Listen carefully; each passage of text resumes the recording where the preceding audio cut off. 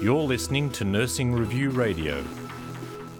Victoria should legalise euthanasia in limited circumstances, a parliamentary report has recommended.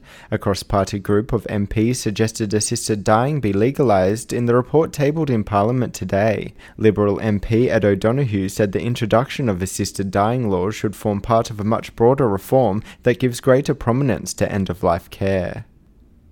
Deakin University will head a review of the current competency standards for midwives and develop midwife standards for practice. The Australian Health Practitioner Regulation Agency, on behalf of the Nursing and Midwifery Board of Australia, appointed the university to review the existing National Competency Standards for the Midwife 2006. The Nursing and Midwifery Board said since these standards were published in 2006, the role and scope of practice for midwifery throughout Australia, the model of education and training, and the regulatory framework within which registration of midwives occurs have developed substantially.